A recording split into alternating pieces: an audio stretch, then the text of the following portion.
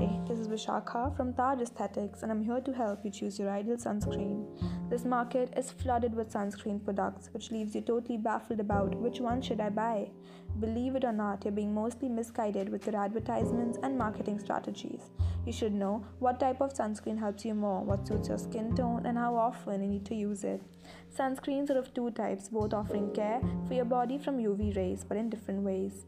Physical contains inorganic substances, either zinc oxide or titanium dioxide, which deflect or block the UV rays. Chemical contains various organic substances which absorb the UV rays.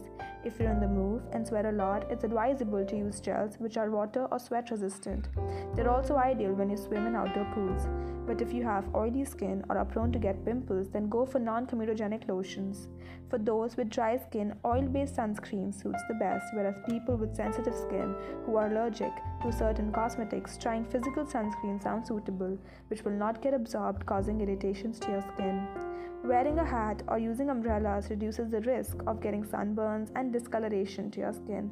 Mostly and most importantly, always try to use lip balms with sunscreen protection.